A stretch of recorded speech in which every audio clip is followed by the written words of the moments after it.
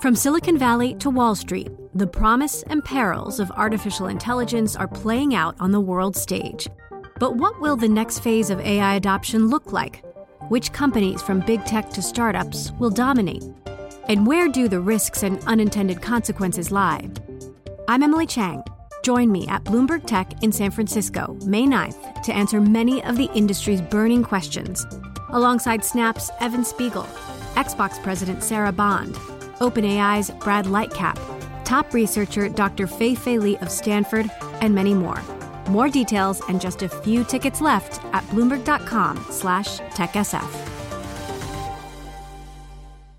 Welcome to our Bloomberg television and radio audiences. I'm standing by at Morgan Stanley's headquarters with Morgan Stanley CEO and Chairman James Gorman.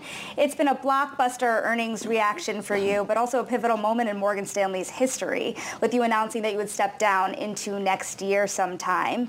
How did you know that this was the right time for you? Well, firstly, Shonali, thanks for coming over. 14 years it's a long time to do anything, and to run a global bank and deal with all the changes that are going on in the world. It's important for organizations to refresh. So I think it's certainly a very long time to be a bank CEO, and everybody's got to find their own agenda. My focus is on ensuring that this place does well over the next 10 and 20 years. To do that, you need to give the next generation a chance. And they will do things differently, and they will grow the place in a way that I might not have imagined. So it's exciting. It feels right. What criteria is the board using to choose a new CEO? I mean, it's a big open question on who might take over next. You've said there are 3 candidates. How do we think about who the next person is? Well, I think you look at a whole range of criteria. The first and obvious one is, are they good at running businesses? And when I took over the job, I was actually running the smallest and worst performing part of the company, but we were turning it around. So the board wants to know they're good business leaders.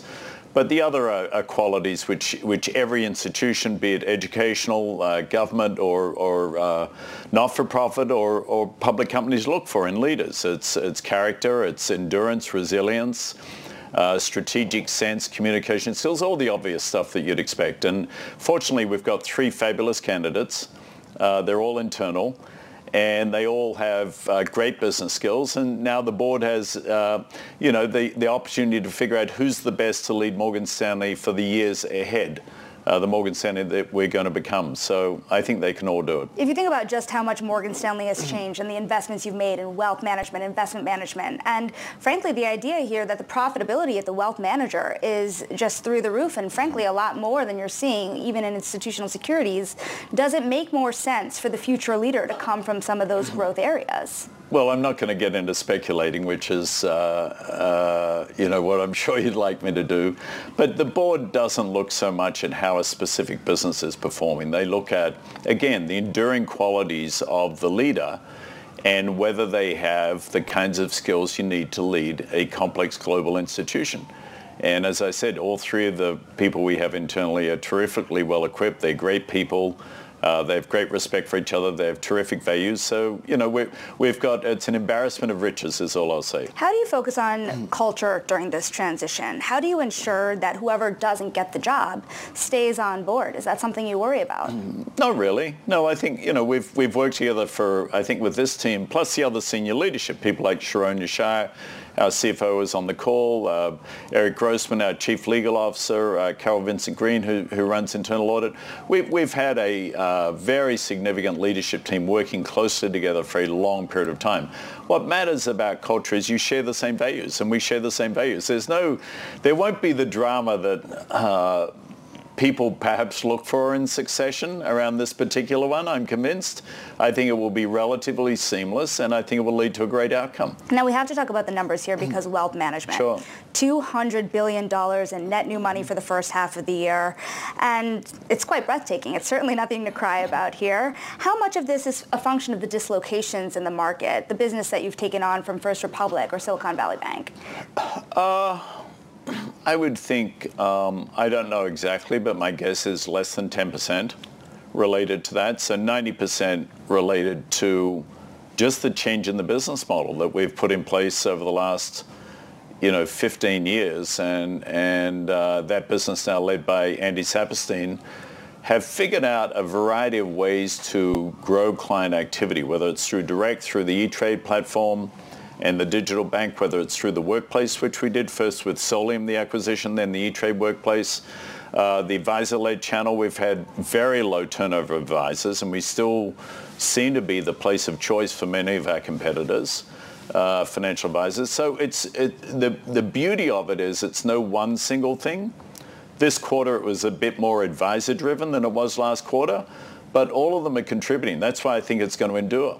When you look at the stock price, on my way over here, it was up more than 7%. You're on track to have the best performance in trading right after an earnings release in your tenure, certainly, if not history here. So what do you think investors are latching onto when they look at today's numbers? I think I should retire right today, isn't this the moment where you drop the mic or something? Well, then who's the new CEO? Yeah, I know. Yeah, it's not going to happen. Nice try, though. No, listen, we had some big movements in the stock when it was very low back in 12 and 14 and 16, 2012, 14, 16. No, but today's big, but it's just reflective of the fundamentals are really strong. Our capital ratios, I mean, we'll see when all the banks report. We're close to the end of the major banks, but I'm pretty sure we've got the highest capital levels of any bank, any major bank in the US. The net new money numbers you referenced are obviously evidence of growth, and our dividend is 4% or close to it. So a combination of really high conservative capital levels, obvious organic growth within a couple of core businesses, and very high dividend yield for what we do. I think the investors sensibly look past what's been going on in the market recently. IPO activity is obviously down, M&A activity is down. Some of the fixed income trading was a little more muted. None of that matters, right? Strategically, that doesn't matter. That's a point in time market sentiment. That will change. Deals will get done. Companies will go public. People will trade. So I think the market sensibly looked at the big picture items and said, yeah, the rest of the stuff will just come. And that's why we're trading the way we're trading. It was a great clean quarter. When you look at investment banking, trading, advisory, when do they come back and how robust will that activity be? Well, I don't know when exactly. I do believe it's bottomed. And we were just talking before we got on air, I've been to, in the last couple of months, Australia, Japan, Saudi, France, England, Amsterdam, and all over the US. And every CEO I'm talking to has tilted to a more forward-looking posture. So I think deals will start getting done. Whether they happen in the back half of this year, I'm not so sure. It might be next year that it comes, but it will be during next year when we see it, if not this year. James, what does all of this mean for Headcount? You've booked a more than $300 million cost tied to severance packages, but it seems like Headcount is starting to stabilize. Do you think that a rebound in some of this activity means that you could bring more people on, or do you still see more cuts in certain areas? Not really. We laid off about 1,800 people last December, and we knew that was an optimistic view. And I said to the team, if by April things haven't turned, we'll have to unfortunately do it again. And we ended up laying off another 3,500 people. Now, against that backdrop, we've had attrition, I think, is running almost 50% what historical rates are. We've got 83,000 employees. We bought two huge companies, E-Trade and Eaton Vance, and we guaranteed everybody their job during COVID. So headcount was, if you will, artificially high. I regarded this as bringing us back to what the normal run rate should be. I don't think we're going to add to that. One of the beauties of this business, it's very scale driven. If you do a few more trades, you don't need more people to do it for the same clients. So, no, I think we're about right with headcount right now. But obviously, we've got fiduciary responsibility. Shareholders deliver returns, and we watch that carefully. Your views sound fairly rosy. It sounds like you are pretty sanguine about the direction of travel here across different business lines. Earlier this week, Secretary of Treasury Yellen had told us that she believes that there might not be a recession. Do you agree with that view? Well, I've said publicly for over a year, I thought the probability of recession was low. And if we have one, the magnitude is likely to be relatively modest. So I've been sort of between probability low. So likely we don't have a recession. And if we do, it's not going to matter that much. And I think things are playing out that way. I mean, Chairman Powell said it, it is possible to have soft landings, right? It's been done, I think, 6 of the last 11 rate increase periods. I believe I'm right in saying that. There have been soft landings. So it's not a given you have a recession. With unemployment where it is, inflation now coming down under 4%, unemployment still under 4%, decent economic growth, stable markets, the banking system, balance sheets are strong, and consumer balance sheets are okay. That's a pretty good backdrop. Now, some industry sectors obviously hurting more than others, but you're seeing it in the earnings this quarter. The earnings are not really bad. They're not great, but they're not disappointing. So then what keeps you up at night? To the extent that anything can derail kind of this progress in the economy, what would it be? I mean, the real macro issue, if you step back from it, is the China-US relationship. The GDP of those two countries, I think, is 40% of the global GDP. We're very dependent on China. China is more dependent on the rest of the world, frankly, for trade. So that's sort of the tipping point. I mean, there's an existential one, which is the US defaulting on its debt. That didn't happen. It's insane that we should even be having these discussions, but thankfully they got through the charade again. But what really matters is US-China geopolitical relationships for global trade and economic expansion. And within that, you've seen Secretary Blinken and now Secretary Yellen in the last month both going there. We're getting to a more constructive tone. So, but Shanelli, honestly, after all the years of doing this, I don't worry a lot at night. I mean, stuff happens and you deal with it. You have a strategy which is designed to carry the company forward for a decade or more. And you accept the inevitable disappointments along the way or the things that go wrong, and that's just part of being in a leadership job. Speaking of the next 10 years, there is something around the corner that has the potential to impact some of the biggest businesses you have, and that is that Basel III endgame. Sure. New regulations in the United States and across the globe that are targeting now fee-based businesses, which has become a big part of your business, as well as trading businesses. How do you expect those rules to eventually impact the returns on those businesses? Yeah. Well, firstly, and I'll try not to get too weedy, but the rule hasn't been proposed yet. We've had Basel I, Basel II, Basel III, as I joke. Finally, we're at the end because they're now calling it Basel III Endgame. So I guess we're not going to get 4 and 5. Europe has not even caught up and complied with its own Basel rules. The US has had a system parallel to Basel called CCAR, and all of the banks have come through CCAR this cycle very well. So based upon Vice Chair Barr's speech, clearly they're going ahead with a holistic, so they look at CCAR and Basel review. That will be proposed in a couple of weeks. I expect it to be pretty challenging for the banking system at first blush. But if you read the speech by the Vice Chair and various other commentary, it is clear that they want input and they're going to need input. There are things that were proposed under the European system that I just don't think are appropriate for the US system, like, as you said, changing the way they measure operating risk, RWAs, risk-weighted assets, based on the fee businesses you have. That's completely intellectually counterintuitive to what you want in fee-based businesses, which is stability. So I don't see why the US financial system should be dictated by the European regulators, and I just don't see that's where it's going to end up. I think there'll be a lot of discussion, and my guess is none of this gets implemented before the end of 2026. So several years to adjust. And we carry currently a 260 basis point capital buffer. Our CET1 ratio this quarter was 15.5%. Our requirement under CCAR was 12.9%.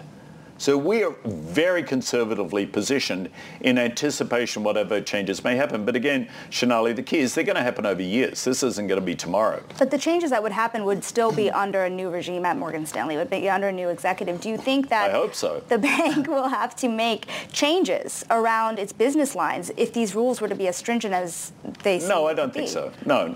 It won't change our strategy. I mean, we'd make adjustments on RWAs and parts of the business, but no, it's manageable. It's just I'm separating is it manageable from is it the right thing to do?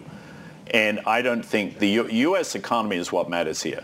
And for the U.S. economy to thrive, we need a strong banking system led by the largest banks in the country. And we should determine what is the right capital structure for our banks, not have it determined by some other body outside of this country in the national interest. We should do it. That old saying that if you squeeze Wall Street like a sponge, the activity will move elsewhere. And a lot of your rivals have said that they're very concerned about the activity moving outside of the banking system into the non-banks.